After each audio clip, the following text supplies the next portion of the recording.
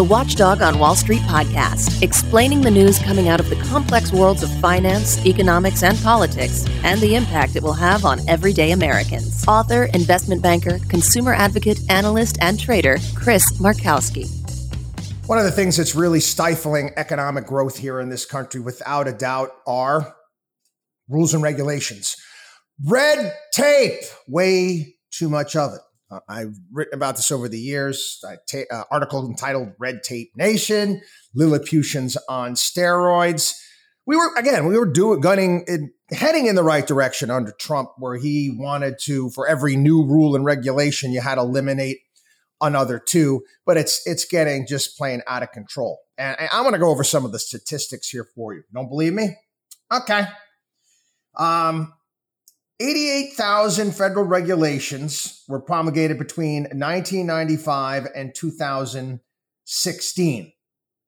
The Federal Register, which is basically putting together all the new federal regulations, proposed rules, notices, 2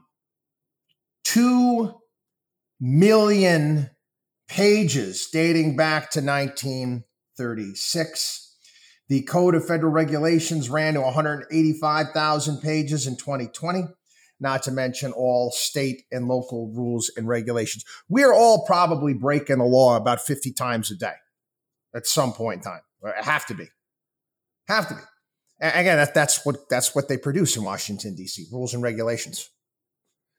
And I go back to Schoolhouse Rock, my younger years, 1970s, Saturday morning cartoons, Schoolhouse Rock. I'm just a Bill, just an ordinary Bill, sitting here on Capitol Hill. And I think that Schoolhouse Rock thing, I think was just basically about some kid wanting to put a light or stop sign up somewhere because of traffic. I can't remember exactly. But most rules and regulations don't come out of Congress. No, Congress just, I think all they do is hold investigations and raise money. That's pretty much all they really do, and fight over debt ceilings from time to time. No, you got all of your favorite little bureaucrats there working in the executive branch of government, all these acronym agencies that continue to pump out rules and regulations like it's going out of style. Again, it's completely unmanageable. I admit, this we talk about, I mentioned in the podcast talking about college and university, the caste system here in our society.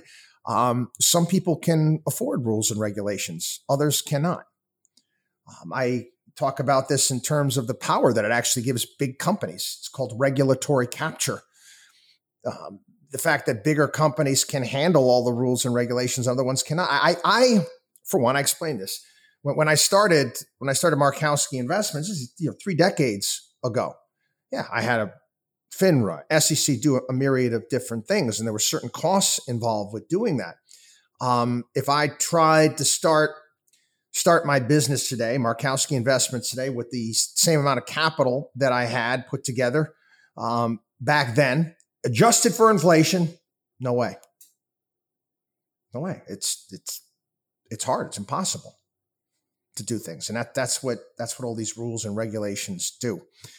Again, there needs to be a concerted effort to do away with all this. We need to be getting rid of government agencies. We need to be getting rid of these acronym agencies. We need to start firing some of these government workers and actually force them to go out and get themselves a real freaking job. Watchdog on wallstreet.com.